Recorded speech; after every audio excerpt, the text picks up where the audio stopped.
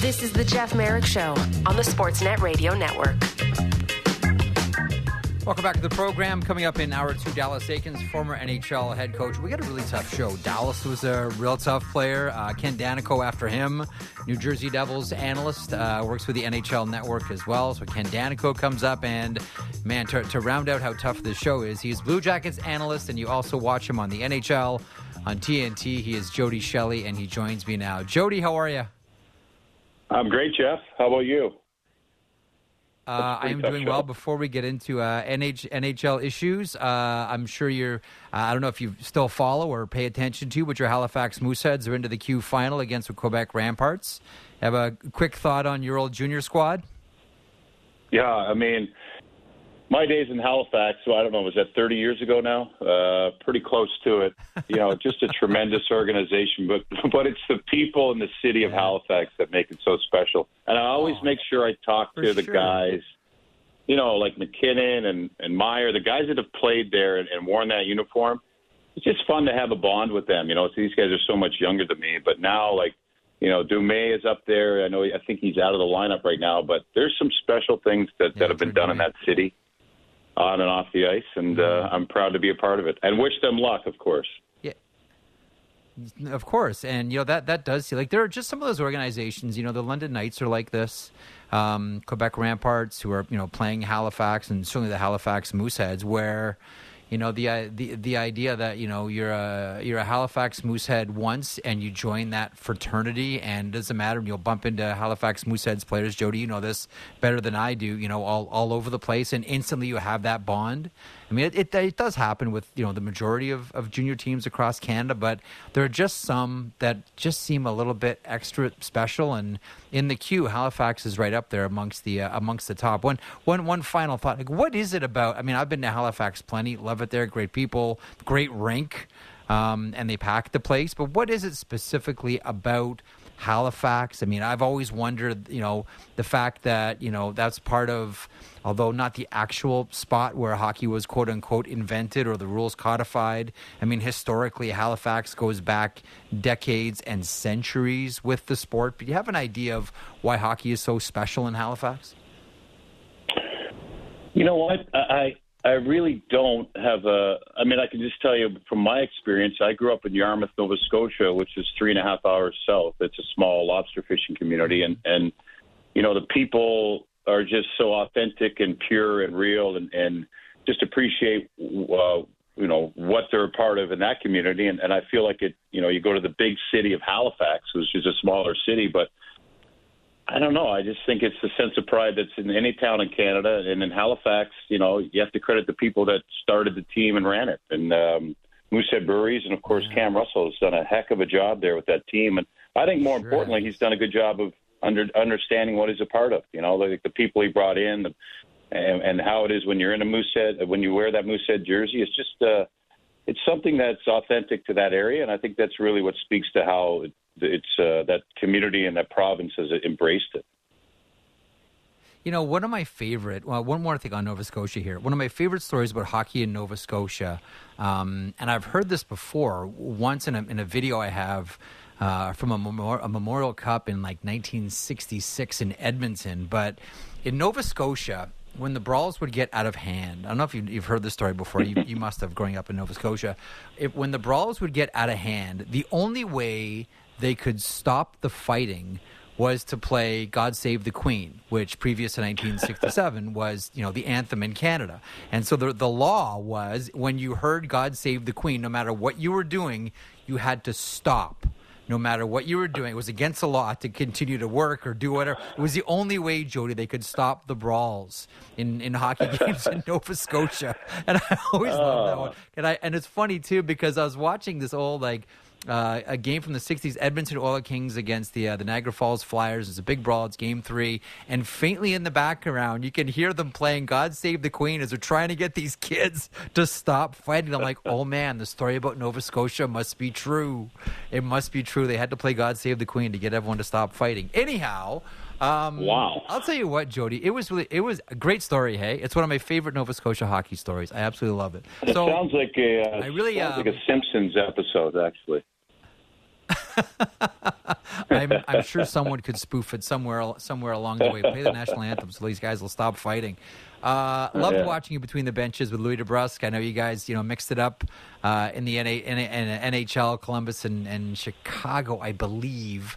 But what were your takeaways from Saturday? I mean, that was a rough game. That was a highly skilled game. Is this going to be when these two teams get together? Like, it very much looked like a Jody Shelley, a game that Jody Shelley would enjoy watching. High skill, great skating, and no one is shy out there at all.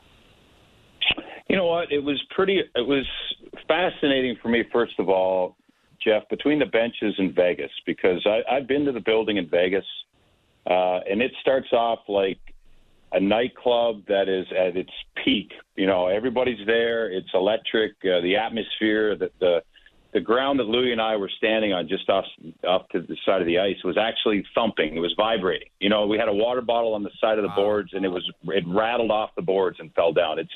So you feel the energy of the building, the anticipation, and then the puck drops. And you're right. It was, to me, the high focus of the Edmonton Oilers. And that's one thing when you're down there at ice level. When you watch from a distance, you forget, the focus, the speed, the intensity, the frustration of the Vegas Golden Knights, the look in their eyes. You could see it where they could feel that, the atmosphere started off pretty good for them, but then they felt the push of the Edmonton Oilers, and they really didn't have an answer. So, that's what playoff hockey is about, the discipline of Connor McDavid. I thought Evander Kane, played that role that you would expect him to a T, and Vegas tried to have an answer. So it really created that feeling we were hoping we were going to get, which is now this is a playoff series. And, you had one game in game one where Vegas did what they wanted to the Edmonton Oilers, and now in game two, it seemed like the Edmonton Oilers understood that they wanted to impose their will, and they did with their speed and focus and intensity. It was impressive to see down there. Yeah, and I'm glad you mentioned Evander Kane, because if anybody forgets about the I don't know what the opposite of a love affair is, but whatever it is, that's what Vegas fans have for Evander Kane. If anyone's forgotten just how much Vegas fans really despise Evander Kane, we saw it there on Saturday, and I was watching that scrum where he has Kolasar down. And he's hitting him with 4 or 5 body shots. And I'm thinking in the back of my mind, Teddy Atlas, the great boxing trainer, would always talk about water in the basement. Shots to the body, water in the basement, water in the basement. I'm watching, Evander Kane pepper him with these body shots as the place is howling. I can only imagine what the charge must have been in that building, because the game's out of hand originally. In the first period, Edmonton's just all over the Vegas Golden Knights, and goalie change and all that. And then there's Evander Kane peppering Kolasar's ribs with body shots, and Kolasar's getting up and he's trying to get at him, and everyone's trying to get at Evander Kane. That really must have been a charge. But outside of the nastiness in this series, when they get down to playing hockey, if you're the Vegas Golden Knights, what do you do with the Oilers, their skill, and maybe most importantly, Jody, what do you do with that power play? It's as close to an automatic as we have in hockey. I've never seen anything like it, Jeff. It's the way they enter the zone. It's almost like they have a spell over the Golden Knights. And you know what I mean? I spoke with Joe Thornton earlier this year about Connor McDavid, and he mentioned that there was times in his career where he played games above the clouds, where he could see it from above the clouds. And he said Connor plays it above the clouds every single shift. He said it's incredible, because Joe's helping a little bit now with San Jose as a retired player back there. Yep. And so he's watching closely, and we were going through some players of the league. And I thought that was a fascinating way to hear it from a guy like that, because that's what it looked like. But it looked like the entire power play was viewing it from above the clouds. It was almost like a chess game where, I'm a beginner chess player, so I'm done right away. But the setup has already happened before I even sat down. You know what I mean? It's almost like I've been read and it's over. And I felt like that's what – I don't know what the answer would be. You try to stay out of the box. Obviously, that's the most important thing, but it's nearly impossible when you're in a playoff series, because the intensity, every importance of every puck, the battle – once you get on the wrong side of a puck as a player, it's a bad feeling. You know what I mean? You have to try to make up for it. Mm-hmm. And it's hard to trust that, someone else is going to cover up for you. So it's kind of like, one mistake leads to two usually, and that's why things result in the back of the net. I don't know what they're going to do. I did notice, though, you talk about the fourth line of the Vegas Golden Knights, and they're heavy on the forecheck, they're hard to handle, which they were in Game 1. But they couldn't get it going because Edmonton made that adjustment of getting out of their zone cleanly, keeping pucks on the forehand, getting it out or flipping it, making one pass to get it out. They were on the same page to get that going, which Vegas did to frustrate the Oilers in Game 1. And I thought the Oilers did a great job of that in Game 2. So I think Vegas is going to have to get a little cleaner out of their own end, obviously. It looked like Edmonton took the walls away, and then get their forecheck going or have possession time down there, because it really was the exact same script flipped at the power play for the Oilers that changed that game too. Do you have an explanation? I'm sure you have plenty of thoughts. Explanation is tough because I have no idea how he continues to do this other than he's just an exceptional player. Do you have a thought on the Leon Draisaitl phenomenon? I mean, here we are 8 games into the playoffs, and his name is already being mentioned, with a record that both Reggie Leach and Yari Curry share for goals in a playoffs. It's remarkable. I know the shooting percentage is insanely high, and we keep saying, well, it's going to come down. But then if you told me, I woke up tomorrow morning, if I slept through the game and found out that Leon Draisaitl had 5 goals tonight, I don't think I'd be surprised, Jody. Do you have a thought on what we're seeing here from the big German player? Isn't it crazy? I mean, it's almost like, of course, right? Leon scored that goal. Of course, Leon had 2 tonight. I mean, to watch him out there, and I spoke with Darnell Nurse about him, and he went on and on about how this player could be the most dominant defensive centerman we've seen because he's got that build, right? And then you think, but he can't because he's so good offensively. He's got to leave the zone early because it just puts so much pressure on everyone else in the other team. It's pretty interesting, though. Like, you see it with Montour in Florida. You start looking for the guy, right? I mean, you start looking for the hot hand if you're on the ice with him. I mean, I play pickup hockey, and once in a while you get out there with, a guy like Rick Nash. Well, when I'm defending Rick Nash, I know the guy that has the puck is looking for Rick Nash. So I'm going to go, you know what I mean? You start looking for him a little bit. Yeah. The Oilers are doing that, but there's so many other threats that when you watch him closely sometimes, he just sits in the weeds quietly on the other side of the ice, or he times it so well. He's so smart with timing, and that's one thing about the offensive zone of the Edmonton Oilers. They're on the same page with, he knows like when that shot is coming, when to be on the back door. It's not just, he's lucky to be there. He's such an intelligent guy that he sees the play unfold and knows where he has to be at the right time to be there. And then also, like, even the 2-on-1, when he adjusted to get the puck from Connor, I think it was Game 1, he had to open up to get that shot off. And it was just incredible to see how quick he got his stick in position, how quick he got his leg around, and then he got the shot in the perfect spot. It was just his skill set plus his timing and his the way he reads and processes the game. None of these goals are a fluke. It's just he's hard to handle and he's smart and strong. And to have him with Connor McDavid, it's not fair. It's just not fair. It's not fair, and I'm glad you brought up that point. And it sounds weird when you consider how big a man Draisaitl is, how he can, he has that ability to vanish or get lost out there or just sort of hide. Brett Hull had the great line, and it's always stuck with me. I see it, and I'm glad you mentioned Draisaitl because you see it. He said, sometimes the best way to be in the play is to be out of the play.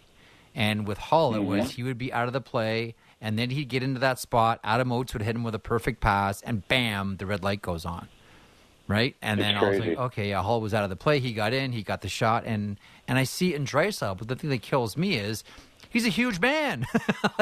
He's massive. How do you find? How does that guy get lost out there? It's bizarre. Well, think about it. It really is weird. Connor McDavid, if you're going to defend Connor McDavid, he's going to pull you out of position before you even know it. He's going to your defensive awareness is heightened, and you want to make the right play. So you know what I mean. He moves you out of a place and puts the puck where Draisaitl is, and Draisaitl understands where it's going. So your focus it's all over the map. That's why, and he's a cruiser at times out there, Draisaitl, but he's so smart at arriving on time. It's fun to watch just him. Yeah. If you get to see a game live, which is easier to isolate, obviously, it's fun to watch how he processes the offensive zone. It is. Last one for you here, and I referenced, between the benches with Louis DeBrusque and you guys smiling and hugging. Like, I'm always curious because, listen, man, I remember that one scrap, that Columbus-Chicago scrap with you two, and there was no seat belting, there was no hug and tug. Like, these are you and Louis stretched out, man. You guys went for it, and here you are, different places in your lives and different places in your careers now. I'm always curious, what's the conversation like when you bump into Louis? Like, you bump into Louis on Saturday before the game. What's the conversation like, Jody? It's all smiles, man. I'm telling you, I've not met a better person in hockey than Louis DeBrusque. I mean, he's one of the kindest, gentlest.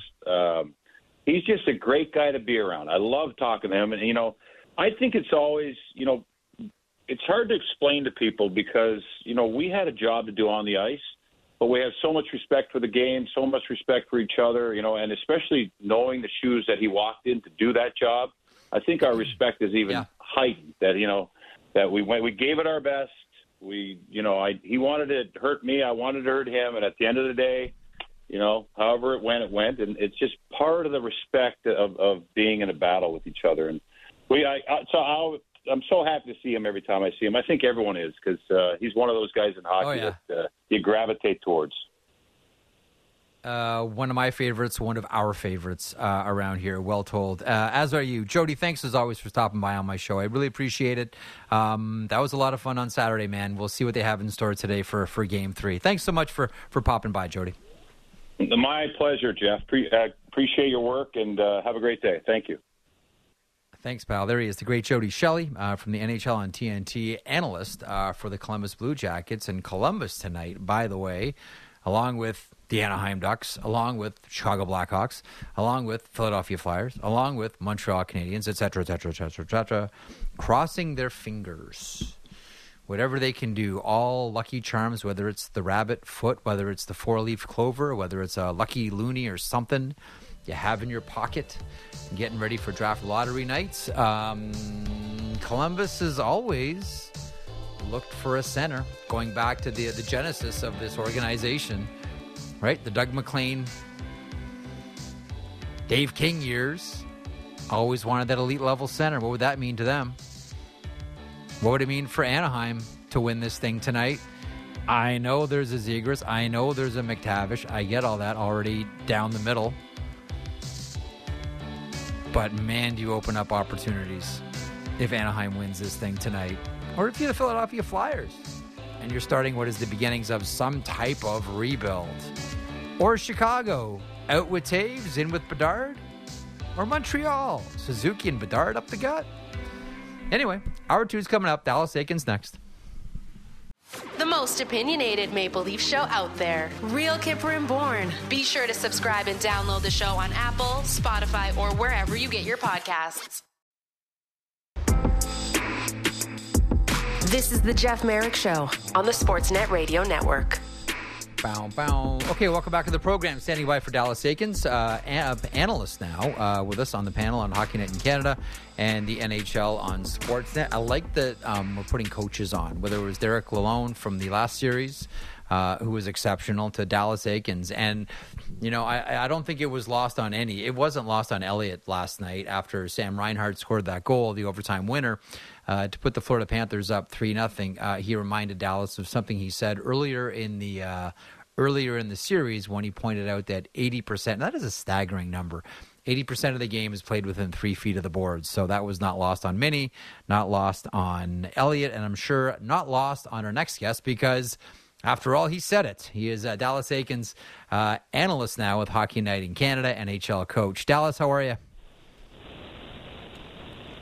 Excellent. Hello, Dallas. The trails of Toronto. Oh, and now are you riding or are you running this afternoon rather? No, I'm running, and I got myself turned around down in the lower dawn trails. And, it's sad. I used to know these things like the back of my hand. So I just took a little break, made sure I've got some half-decent cell service, and we'll get on with the rest of it afterwards. I was going to say, it wasn't that long ago you were with the Marlies and running these things on a daily basis, although knowing you're probably doing it at 4:30 or 5 o'clock in the morning while it was still dark. So maybe you're not used to running these trails while the sun is up. Well, I'll tell you what, it's certainly nice seeing a lot of people out with their dogs. And the great thing, too, that I realize here in Canada is everybody I go by, it's, hey, good afternoon, good day. Down in California where I run, it's heads down and not a lot of politeness. They need more Canada there, Dallas. They need more Canada there. Well, here's the interesting thing about the situation you're describing today. That every city has a sports team that they fall over themselves over, whether it's the Yankees or whether it's for example in Toronto the Maple Leafs. With all due respect to the Blue Jays and the Raptors, etc., like every city has like a sports charge, and the sort of emotional timber of the city rises and falls with that team. And considering what we saw last night, crushing for Maple Leafs fans in overtime, Sam Reinhart scores the goal. You would think that people would be down in this city, or there'd be a sort of cloud over it. Now, it helps that it's a nice day in Toronto as we speak right now, but the mood of the city around this team, I mean, listen, you know the Maple Leafs organization well. You were part of it. This must be a real down period right now for everybody who follows sports in Toronto. Your thoughts on where the Maple Leafs are at right now after last night? Well, I'm sure the city is down, and disappointment will either destroy you or it will drive you, and so I understand that. It was a real privilege to work for the Toronto Maple Leafs for 8 years in different capacities. I fully understand the passion and the commitment to the team. And I think it's even grown, like with social media and the way we all interact now. I think it's, just bubbling over.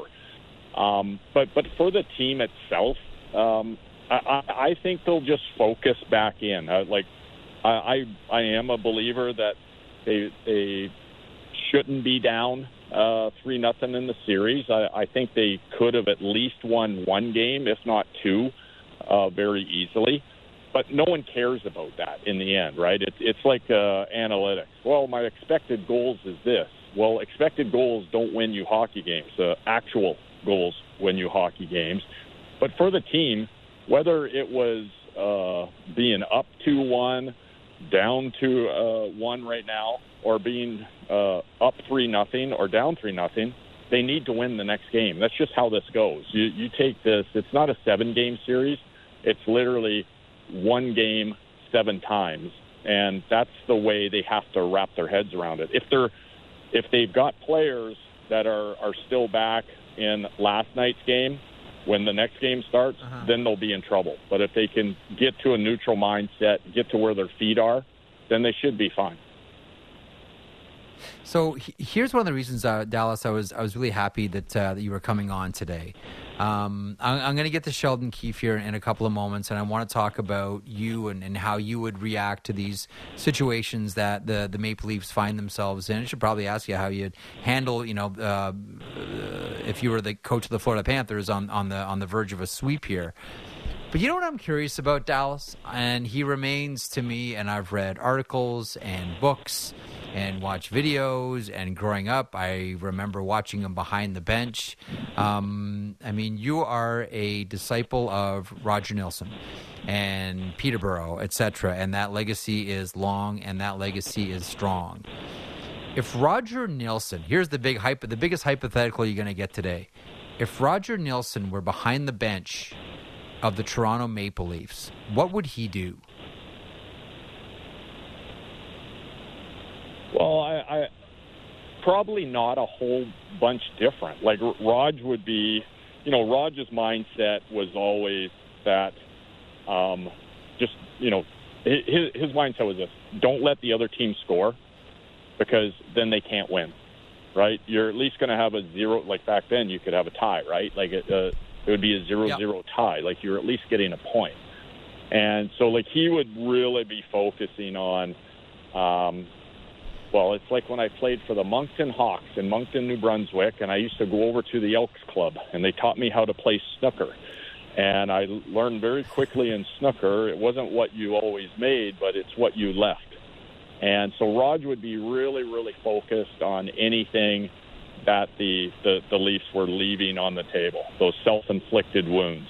And he would definitely go into the game trying to win it 1-0. Now, that being said, if the Leafs can take that mindset of we're leaving nothing on the table here, whether it's through turnovers, penalties, coverage things, that's great. But the Leafs certainly have the firepower with guys like Marner and Matthews, Nylander, Tavares. They've got guys that can put that puck in the net. So if they can not leave much, I think they're going to be very well served by it.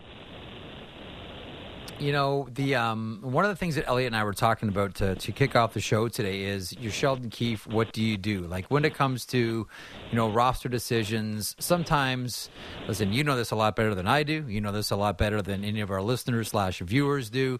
Sometimes there are other factors that go into roster decisions. We're all very well aware of those.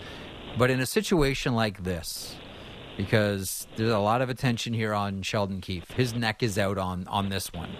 His team is on the verge of being swept. This is going to be one of these situations where Sheldon Keefe has to, block out any sort of external noise or influence and make his roster and, put forward the players that he thinks is going to win him this game. What do you think Sheldon Keefe does? Like, do you think he tries new things, trying to find, lightning in a bottle here? Like, we haven't seen Matthews and Ryan O'Reilly together. Does he try something like that? Or does he stick with what he knows has worked in the past, figuring that eventually it will work again? Which direction do you think he goes here? Well, I've gotten to know Sheldon over the years very well. He's been the coach of the most high-profile team in the league for a long time. He learned to box out the white noise a long time ago. So that's a for sure. I'm not worried about that. And I'm not going to stand here and, second-guess his decisions. He knows his team better than anyone, better than you, better than me, Elliot, season ticket holders, anyone. And so what he's going to do is he's going to do what he thinks serves his team, not himself, what serves his team the best. And I know we can all sit and talk about, there's such a challenge for Sheldon Keefe, or this is pressure on him, and his neck's on the line. But where are the top players right now? Like, this is where it lies. Like, Sheldon Keefe does not go out and defend Sam Bennett. Sheldon Keefe does not go out there and drive the net. Sheldon Keefe does not go out there and get in the goalie's eyes. This is on the players now. And I think Kyle Dubas has put a wonderful group together there. But these, especially the big boys, it's time for them to put on their work boots and get out there and block out the noise and just go bring your best game individually. That's all they have to concentrate on here. Bring your best game individually. And if you all do that individually, then collectively, you're going to be on fire. And we all know the hardest game to win is the game to close out the series. And this will be a difficult game for the Florida Panthers. I still like the Leafs. Like, I still really believe that they have the team that can get it done. I think the Florida Panthers have just done an incredible job in this series. They've set themselves up really well, but I still think there's a bit of a series to go on here yet. I am curious about that, and was making the point before you came on, and reminding our listeners and viewers that the beginning of the series, you stunned everyone by mentioning that 80% of the game is played within 3 feet of the boards, and I think that was probably, correct me if I'm wrong, directed at a lot of minor hockey coaches and youth hockey coaches, like the middle of the ice is fine, but pay attention to board play and work along the boards. What has Florida done so well here? Is it a matter of they've controlled the boards, they're getting the better goaltending? Like, what is it that you can pinpoint that Paul Maurice and the Florida Panthers have done so well to set themselves up with a 3-game series lead here? Yeah, I think they've really owned the boards, and they're I think I mentioned this too. Like, there's one thing to go in and, hey, I'm really trying to win this puck battle, but you have to be committed to it. And I had mentioned like that you've got to treat that puck like it's your wallet. So hey, your wallet's laying there, and Sam Bennett is going to take your wallet. Well, are you going to try to get it back, or are you committed to get it back? And what kind of battle does that look like? And so I think the Leafs can be better in that area. And the whole wall thing, it's interesting, right? Like whether, hey, it's even with our pro guys. What do guys like to do? Well, I'm going to go work on my one-timer. I'm going to keep working on my one-timer. Well, okay, that's great. You might get one chance, maybe two in a game to fire off a one-timer. But how much time are you within 3 feet of the wall? And how many times are you in puck battles? Like that's where the game is won and lost. It's the old, what's going to win you a game? Is it going to be your skill, or is it going to be your will? And so, I thought it was important to bring that up and to remind everyone, like, hey, watch the game just a little bit differently. And look where this puck is all night long. And especially for young players out there or parents who are, maybe getting privates, or maybe it's a parent coaching a team, like getting pucks off the wall are important. And just not to rant on this, but if you look at Florida's overtime winning goal last night, that's an automatic play. It's switched sides, right? Reinhart puts it behind. It goes around to the side. They put it right behind the net. And I can guarantee you that the Florida Panthers have a drill set up where that puck's coming around the wall to Reinhart. He's able to take it off the wall and either wrap it, pass it to the slot, go low to high, whatever it is. And so, that was a skilled play. That wasn't some fluke thing. That is something that they certainly work on all the time. Your wallet analogy, when you dropped it the other day, it reminded me of something that Fred Shiro said once to the Philadelphia Flyers. So this is like 74 or 75 Dallas when the Flyers are starching everybody. And they march into Pittsburgh, who at that point were one of the worst teams in the NHL, and get fleeced. Like, I think it's a Saturday night, I believe, in Pittsburgh at the old Civic Center, and the Penguins just have their way with the Stanley Cup champion Philadelphia Flyers. Next day at practice, Shiro doesn't let a puck hit the ice. The guys are just down and back, tongues are hanging out, the whole deal. And after the practice, the guys are in the room, and Shiro comes in. He goes to the chalkboard and he says, I'm sickened the way I heard you guys come off after your shift saying you made a contribution. You did something on your shift. You made a contribution. And he takes a piece of chalk and he draws a plate, and he draws 2 eggs and 3 strips of bacon. And the guys are looking at him, and he says, gentlemen, this is what I had for breakfast this morning, and this will tell you everything I expect out of you as a Philadelphia Flyer. The guys are looking at the fog like, holy smokes, like what's going on, Fred? He said, this will tell me everything I need to know about you. This plate, my breakfast, 2 eggs, 3 strips of bacon. Because on this plate, the chicken made a contribution, but the pig made a commitment. And that's what I expect out of you as Philadelphia Flyers. And everyone's eyes just open wide. And I always thought the chicken made a contribution, but the pig made a commitment. And when you drop that wall line, I'm like, next time I talk to Dallas, I got to mention the Fred Shiro line with the contribution and the commitment. It's always good. In a couple of minutes I have left with, and you see these.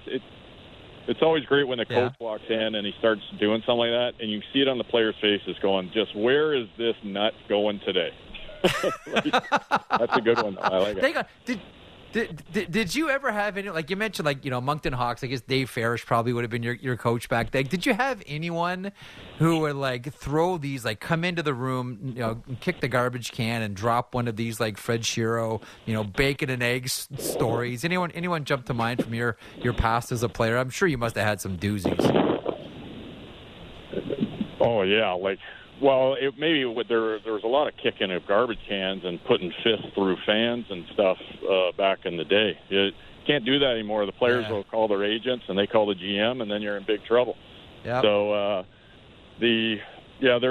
one of the most fiery coaches I had was back in Moncton. His name was Robbie Laird, a guy that's just an unbelievable human being. Man, Robbie Laird was probably 170 pounds soaking wet. 5'9", maybe 5'10", and was like a 300-minute guy in the IHL when he played. So tough guy, and would bring that kind of stuff out. And then obviously I got to see lots of interesting in-between period stuff when I was an extra guy with the St. Louis Blues with Mike Keenan, a guy that I actually really enjoyed playing for, just in the fact that I loved watching him coach because you just weren't sure what was coming next. And I think that's how he really kept his teams on edge. Keenan was just a funny story because we worked with Mike briefly. Mike came in and did some analyst work with us at Sportsnet before we had the national package. And I still remember, and it's a visual that I'll always have burned into my brain. It was, I went out with Mike for a couple of beers one night, and Mike loved and loves, I'm sure he still does, singing. And you haven't, Dallas, lived until you've heard Mike Keenan singing Easy by the Commodores. And he always hums that song when he'd be in the makeup chair. But one night we went out and it was karaoke time, and he got up there and he sang Easy by the Commodores. And I'm telling you, we talk about perfect moments in life. For me, seeing Mike Keenan, the Philadelphia Flyers coach, like rugged, rough, Canada Cup, like the whole deal, singing the Commodores, that was something special. Before I let you go, I want to ask you about just quickly on Mike. Yeah. I just want to say that, but Mike's a really misunderstood guy. Like, I rented his apartment off of him when I was with the Florida Panthers, and then I rented his place in Vancouver for the summer off of him while I was up there training. And Mike and I were actually roommates for a couple of weekends that summer, and I got to see another side of him. He's an unbelievable guy. He just gets a little nutty in the dressing room.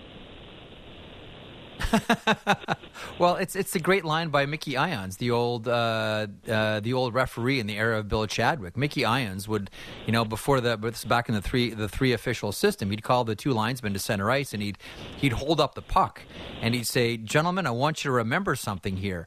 The minute I drop this round black thing, the three of us become the only sane people in this building. I want you to remember that. The minute I drop this thing, everybody in this building is going to go crazy. We are the only three who are sane here." So I think we all get it. I think we all understand it.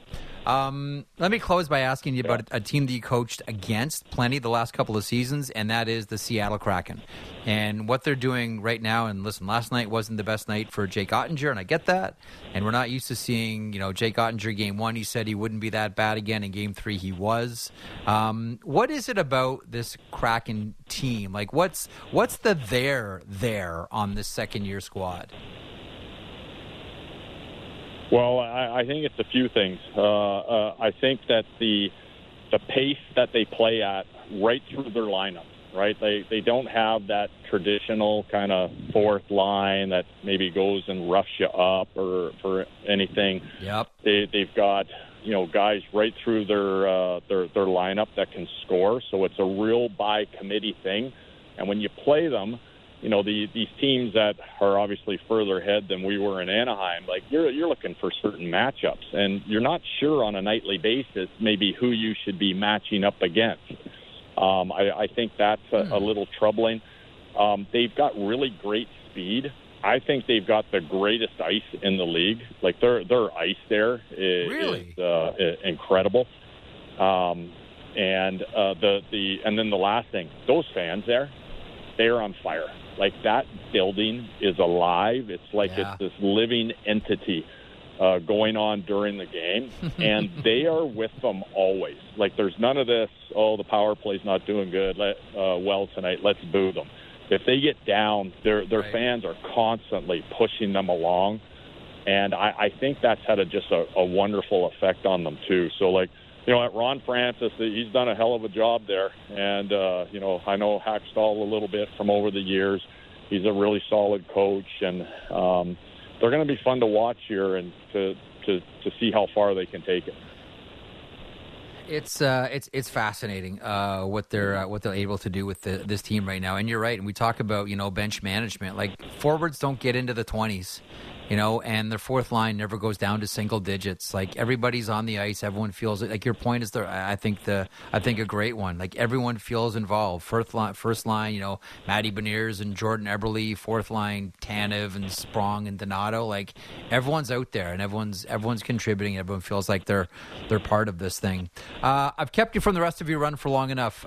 Dallas, enjoy your trot. I did check, and the sun did come out this morning in Toronto, despite the fact that their team is down 3-0. You enjoy the rest of your afternoon, and listen, you're doing great on the Magic Eyeball. Great stuff, continued success, and we'll touch base soon. Sounds great. Thanks for having me. There is Dallas Aikens, analyst on Hockey Night in Canada, covering the Maple Leafs Florida Panthers series. What's the score of that series? Hey, Matt Marchese, noted Toronto Maple Leafs fan. I'm really not into hockey. I don't follow it that closely. How's that series coming along? What's the story there? It's not great, Bob. Not great. What are you like? 'Cause all your buddies are Maple Leafs fans, right? And I'm guessing like your text must your text must be just miserable, like completely miserable. Well, it's actually been quiet. I think everybody is just in such shock right now. Like I got a text from my buddy last night. And he just said, like, that's like that effort last night was embarrassing. That's what his point was. He says, and to get literally nothing from the guys that you pay the most money to was, he said it was, he called them cowards. That's what he called them. He called them cowards, Jeff. So that's a rough one. And I texted my dad this morning. My dad watched the first 2 periods at my place last night, and then he went home. And I texted him this morning. I said, why do we continue to do this each and every year? Like, Jeff, it is really hard for me to say this because I've been a fan of this team since I was a kid. I'm not going to lie. No. I am near the end with this. I'm really near the end. You are not. No. I think my life would be a lot healthier if I didn't worry about this stuff. Listen, I know I sit in this like privileged spot because I just cheer for players. I don't cheer for teams. Like I'll never have the euphoria of, hey, my team just won the Stanley Cup. There'll be like plenty of like my guys that I like have won the Stanley Cup. Like I was really happy for Gabriel Landeskog last year. He's one of my favorite players. Previous, I was happy that Victor Hedman and Steven Stamkos won the Stanley Cup a couple of times. I was happy for them specifically, but it's just a lot easier to be a hockey fan when you cheer for people and don't cheer for teams. But again, like I'll never have like that sports depression that fans go through. But conversely, like I'll never have the sports euphoria of, what's that? My team winning. Well, I know, like, listen, when it comes to Maple Leafs fans, it's like, well, why are you banging your head against the wall? Well, because it feels good when I stop. Like that's kind of, I know what it must feel like to be a Toronto Maple Leafs fan. But it's the old saying, like what we gain on the roundabout, we lose on the swings. Like I'll never know the euphoria of cheering for a team and seeing some success, but I'll also never go through what you and your buddies are going through right now, Marchese. No, and it's like I really loved Dallas's explanation of because me when we talked about his the stat about the board play, it totally blew my mind, and we talked about that. But for me, it was super enlightening to see that he sees what a lot of us are seeing, in that Florida's doing the little things right in this series where Toronto isn't. And Florida is sacrificing a little bit more than Toronto is. And they're doing the little things that maybe Toronto doesn't want to do. And that's why they're up 3-0. Because I don't want to say there's a talent discrepancy because Florida's still a really good team. But when we talk about the high-end talent that the Toronto Maple Leafs have, they have more of it. And it's just not coming to light. And we're, you asked me last week about Austin Matthews versus Matthew Tkachuk.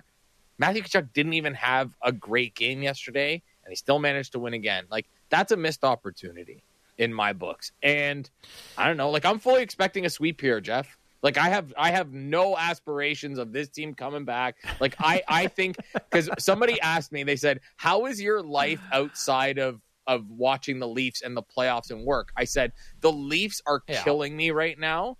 So it's taking away from a lot of other things in my life. But I said, I fully expect it to be over on Wednesday. So I'll go back to normal. 2:01 Eastern today. I want you to go for a walk.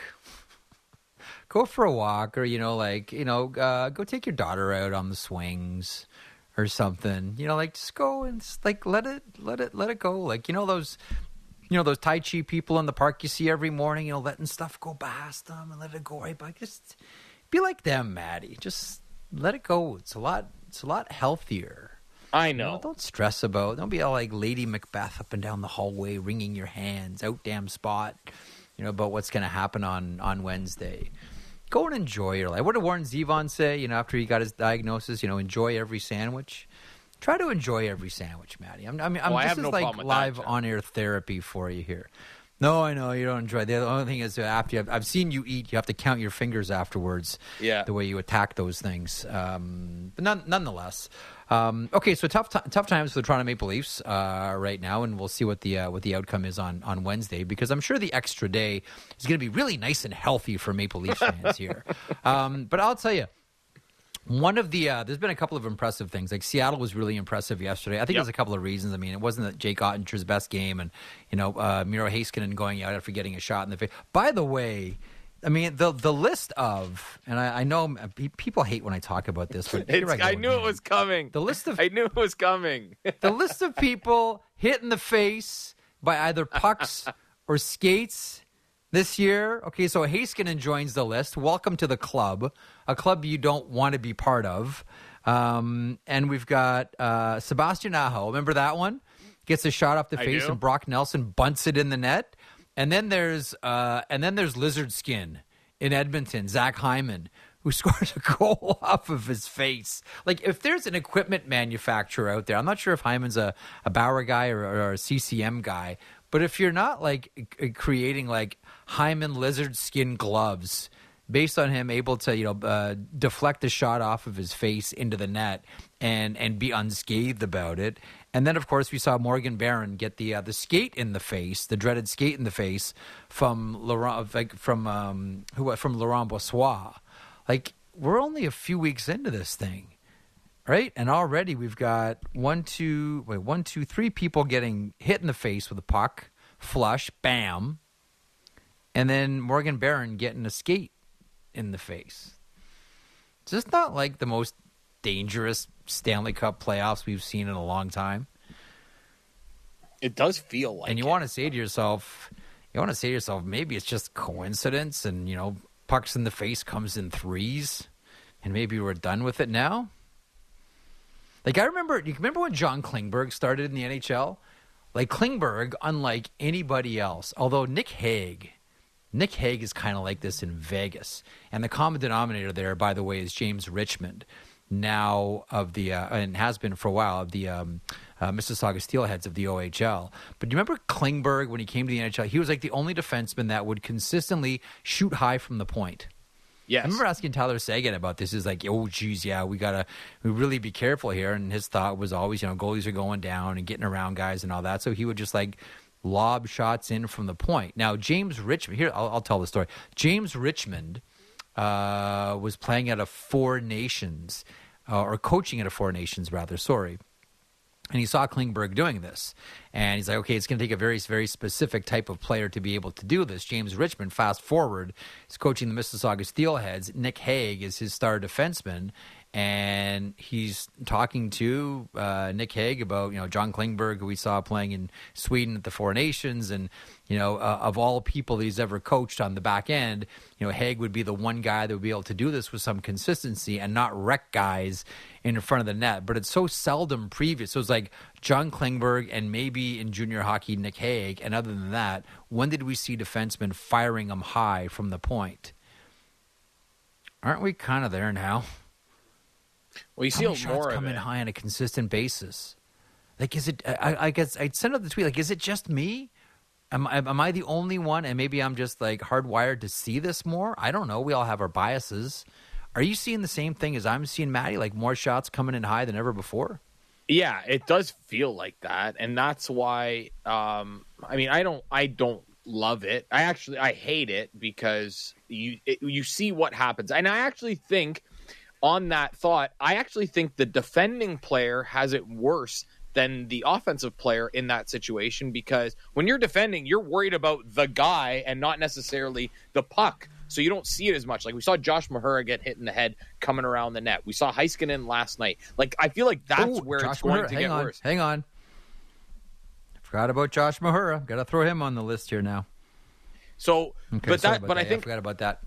I think as a defending player, I think it's actually worse for you in that regard because you're not necessarily paying attention to the puck. You're just trying to, box out a man, or you're trying to take a stick away or whatever. It takes away from your attention to the puck. So I think it's only going to get worse for defending players throughout the playoffs.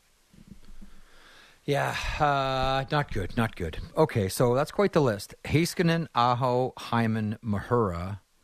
Those are pucks in Morgan Barron skate. Keep your shots down, gentlemen. Put a leash on those puppies. Put a leash on those puppy pucks. Get them down. We're taking a break here. Coming up in a couple of moments, going to talk to Ken Danico. I'll ask you Danico about shots high from the point. Devils analyst, and Ken, of course, works with the NHL Network as well. We'll get on the New Jersey Devils page and the Hughes brothers and Nico Hischier and the Selke Trophy. And Timo Meier finally finds the back of the net. First goal yesterday, 8-4 romp, and surrendering three short. Like, how does a team score three shorthanded goals, as Carolina did, and lose the game? That's what we saw, folks. Ken Danico is next from the NHL Network and New Jersey Devils analyst as well. Merrick Show continues across the Sportsnet Radio Network, simulcast on Sportsnet 360 and Sportsnet Now. Back in a moment. Discussing the biggest stories that matter to Toronto sports fans. The Fan Morning Show with Ailish Forfar and Justin Cuthbert. Subscribe and download the show on Apple, Spotify, or wherever you get your podcasts.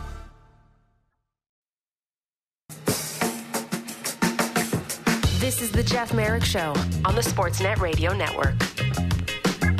Yesterday was one of those moments where you say, all right, this family is planting the flag right now. Yesterday for the New Jersey Devils, that was the Hughes brothers, Jack and Luke on the point, and the Damon Severson goal was poetry in that family. Severson scores, assist to Jack and Luke. Wonderful moment for the Hughes family. Joining us now is someone who won Stanley Cups patrolling the New Jersey Devils blue line. He's an analyst for the New Jersey Devils, works for the NHL Network as well, and this is going to be a fascinating discussion because it always is with Ken Danico. Kenny, how are you today?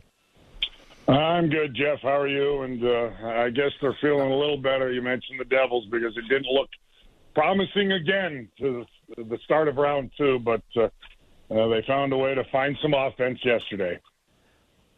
Well, that's just it. And 8 goals later, and we're saying, wow, like shades of what we saw in Game 3 in the Rangers series as well.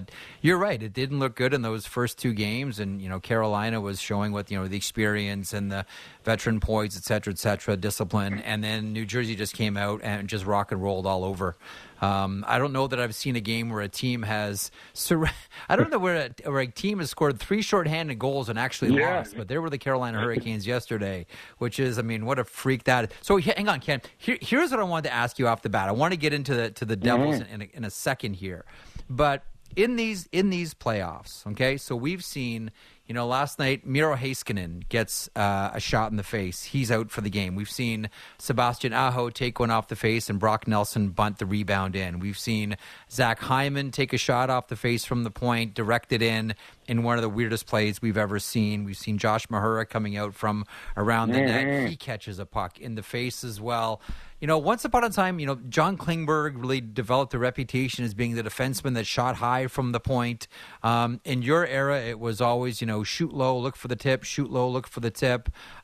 Is it just me, or are we seeing this more and more recently? And I don't know whether it was just the last year, the last couple years, that defensemen now are drifting these things, and it's so dangerous, as you well know.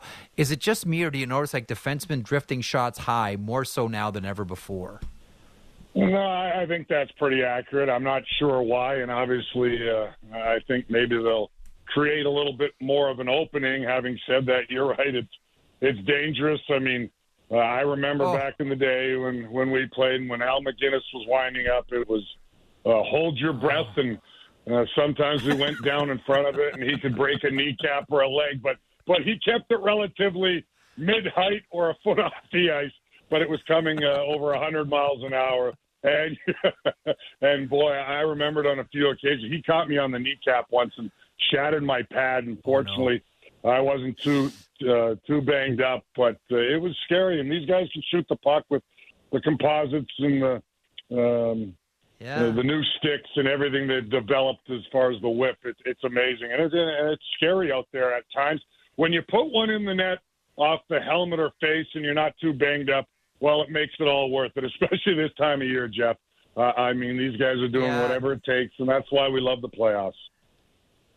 Yeah, we really do. And one of my enduring images is going to be Zach Hyman taking that shot off the chin and actually deflecting it in the net. And I don't know I don't know if it's actually a thing, but he must have lizard skin or crocodile skin. I think is the toughest skin on the face of it. He must have crocodile. I know there's whale skin has got to be tough too, but he's got to have crocodile skin and no cut. Nothing. I'm what planet did you come from, Zach Hyman? Anyway, it New really Jersey is Devils. crazy sometimes. It really is, Kenny. What did you see different out of the New Jersey Devils yesterday, other than obviously the 8 goals? But what was different about their game, if anything? Well, first off, I would say, Jeff, I mean, it really has been feast or famine in these playoffs. We know they're a high-octane team. They can put the puck in the net. They like to use their speed in transition game. And as we know, come playoff time, that's not always available, especially against the best defensive team in the National Hockey League in the Carolina Hurricanes. So they've been navigating their way through these playoffs, a lot of these young guys, first time around. And for me, all I saw yesterday was better puck management, moving it quickly. They were rimming the puck. They were high flipping the puck, and then they were using their speed and transition game, and they caught the Canes because the Canes are the type of team, especially on the forecheck or all over the ice, really, they pressure. So they got everybody going. So if you're able to get good lobs and flips and good bounces and you're skating, you're going to get outnumbered situations, and that's what I think we saw yesterday afternoon in the Devils-Carolina game, and then they were able to finish. They haven't been able to finish as much throughout these playoffs with consistency. Timo Meier, who's had plenty of opportunities, and he's been a factor. He got his first goal yesterday. They're going to need their top guys to score some goals, and they certainly did that in bunches yesterday afternoon to get on the board as far as in this playoff series. But that's what I saw, and I watched. Everybody knew what they were going to do with the puck, and I'm sure that was a focus from Lindy Ruff and the coaching staff, who's done an excellent job of knowing what you're going to do with the puck before you get it, because they were deer in headlights first 2 games. Yeah. Get the puck, hang on, before you know it, they're turning it over, everything. As soon as even if it went D to D and they were close to the boards and there was no play, they just continued to skim it around the boards and chip it out, and then the Devils were able to use their asset, their strength, their speed. So that's what I saw. Yeah, you talked about they got to clean up some things. I think that might be a blessing in disguise that they gave up 3 shorthanded goals, because sometimes you get a little too giddy, too full of yourself scoring 8 goals. But I think that might keep them grounded, because even though they won by 4 and it was a great game and did a lot of good things, you give up 3 shorties. That's usually not a recipe for success. So, Ken, you've enjoyed the ultimate success as a member of the New Jersey Devils. You cover the New Jersey Devils and have done so for a number of years. Has this market, though, ever seen anyone, and this is, with all due respect to players, Patrick Elias we think of right away, has anyone seen anything like Jack Hughes with this organization before? Well, with all due respect to all the stars and some of the Hall of Famers we've had throughout the organization, I would have to say no. I mean, he is that special and highlight reel every night. And I know these playoffs at times, and in particular, give Jordan Stahl a lot of credit in the first two games. He covered them like a blanket. But what I love about him is he's got heart, too. He's not the biggest guy. We saw him and Aho battle, and we were shocked and surprised. He almost got the Gordie Howe hat trick. But it just shows me how much he wants to win and how much he gets it right now. He wants the ball in his hand, as they say, football analogy, when the game is on the line. So it ain't always going to work out, but you love that mentality. And I've seen it since an 18-year-old. Before everybody was saying, oh, boy, it's been tough for Jack. Yeah, he was a baby when he came in. He looked like he should be in middle school. But one thing I always loved about him, and I want my star players to have that, is that confidence, that almost arrogance, not arrogant, but just hang on, hold on. It will come together for me, and we certainly see that last year coming on the second half of the year and having a good year, and especially this year. He's just got a great mentality. He's like I said, a little bit brash, believes in himself, and he wants to be the go-to guy. And I love that in a star player, and he is just electrifying, fun to watch every night. And I think last night, you asked me what was different. I talked about puck management, moving it quicker, and just getting it out and up ice as quick as possible. It was the compete level was at an all-time high, and it wasn't there in the first two games. And Carolina just took it to them. All of a sudden, last night they hit. They were initiating. They were first on the puck. You've got to, those cliches we use, Jeff. They mean something come playoff time. The will, the want. Yeah, you need skill. Yeah, you need speed. Yeah, you need saves.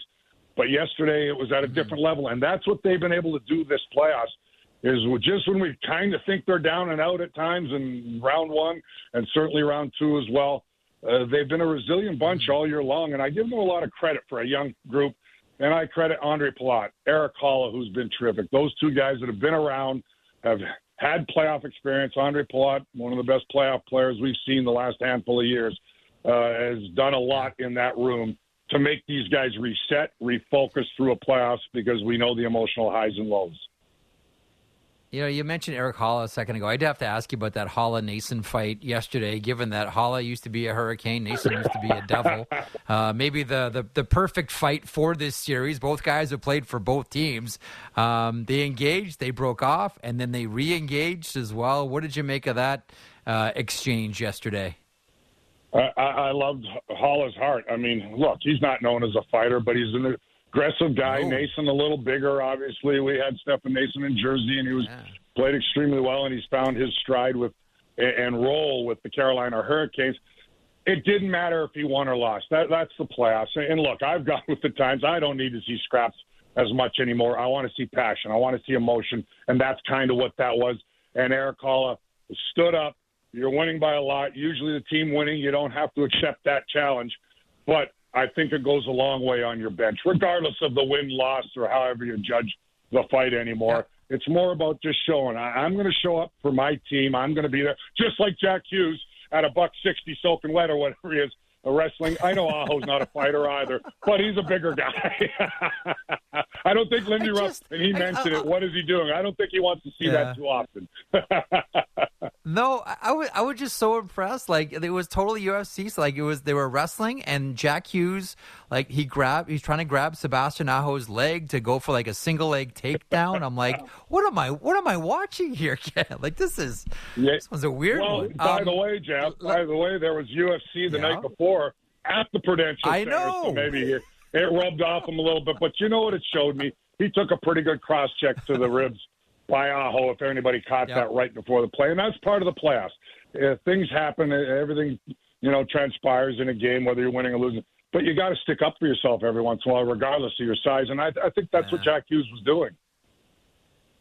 Let me ask you about his brother Luke. Not a bad playoff debut with a pair of assists, and I mentioned the Damon Severson goal, and that has both Hughes brothers attached to it by way of assists. What did you think of Luke Hughes, and what did you make of Lindy Ruff's idea of going the 11-7 route? Well, first off, I think the 11-7 route was to get some of the top players going up front. So get Meyer out more, get Brad out more, who had a good game. He sure was strong. All their top guys, and Jack Hughes had the 4-point night. He wanted those guys to get more ice time, and he wanted a different look on the back end. And Luke Hughes was better than I thought he'd be even his first playoff game. He's got ice water in his veins. All the Hugheses, they're confident, believe in themselves. Yep. And if you even heard his interview right before the day before in practice, he says, I'm ready for this moment. And the way he said it, you believed him. He's poised. He's patient with the puck. Probably the best skater on the team, along with his brother Jack, right out of the gate as a 19-year-old stepping in the lineup. And that in itself, the puck transition, being able to join the attack, you see the play he made from his knees to Severson, and then Severson made a terrific move himself. That's two defensemen on the same side, creating offense. Yep. So I thought he was terrific. I know he had the one bad pass, ended up being a penalty shot and a real nice goal by Martinook, but you got to live with that creativity every once in a while. I'm sure they talked to him, but I thought his playoff debut was absolutely outstanding. He brings an element the team has not had in a long, long time, and that's that incredible skating ability and vision and hockey IQ. And I go back to Scott Niedermayer, the guy I played with and loved and thought was as good a skating defenseman I have ever seen. That's kind of who he reminded me of a little bit. I'm not saying they're not little different players, and we'll see. I don't want to put that pressure on him. But you can tell as a 19-year-old, nothing seems to faze him. He loves the moment, and it was a heck of a debut with a couple of assists. And he just did a real good job moving the puck. He can get back, too. That's how he defends as well. Everybody's worried about his defensive acumen around the net and maybe not physically mature enough yet. But what I love is the way the Devils play, it's fast-paced, right? And defense want to be involved in attack. But he can get back more than the other defenseman can because of that speed to interrupt some plays if it's an outnumbered situation going the other way because you're pressing so hard in the offensive zone. Yeah. I think, and I'll close on this thought. I think your point about Luke Hughes is the absolute right one, and it's a really progressive way to think. Like, if you... I look at percentages. If you cost your team 2 scoring chances, but you also produce 10 with margins like that, that's how you win championships. I get it. You have to take those 2 that you're going to surrender, and I'll take that all day long. I think that's a great point, Ken, about Luke Hughes. Listen, we'll let you get back to your afternoon. Thanks as always for stopping by my program. I always appreciate it, Ken. You're the best. Enjoy what's next because this series just got good. Enjoy the next game, Kenny. I appreciate being on with you, Jeff. And we don't know what's next. None of us do with this Devils team. Like I said, feast or famine, but they're hoping to tie the series up in Game 4. We shall see. Game 4 should be a good one. We'll see if maybe there's a Mackenzie Blackwood sighting. Who knows? We'll see. Thanks, Ken. All the best. There he is, Ken Danico, New Jersey Devils analyst, also from the NHL Network. Stanley Cup champion with the New Jersey Devils as well. Now, that was, by the way, full props to Matt Marchese, who on the weekends probably said to himself, I'm going to try to put together the toughest show I've ever put together. You just heard from Ken Danico. Before that, Dallas Aikens, no shrinking violet at all. Jody Shelley of the NHL on TNT and the Columbus Blue Jackets. And Elliot Friedman. Pretty tough show right there. And a tough control room with Jen Rolnick, Lance Kennedy, and the aforementioned Matt Marchese. Thank you for making this show better. Thanks to everyone for stopping by the show today. Only one game on the go around the NHL this evening. Vegas Golden Knights, Edmonton Oilers, 8:30 Eastern on CBC and Sportsnet. Enjoy it. The Leon Show, the Connor Show, the Jack Show. Who knows?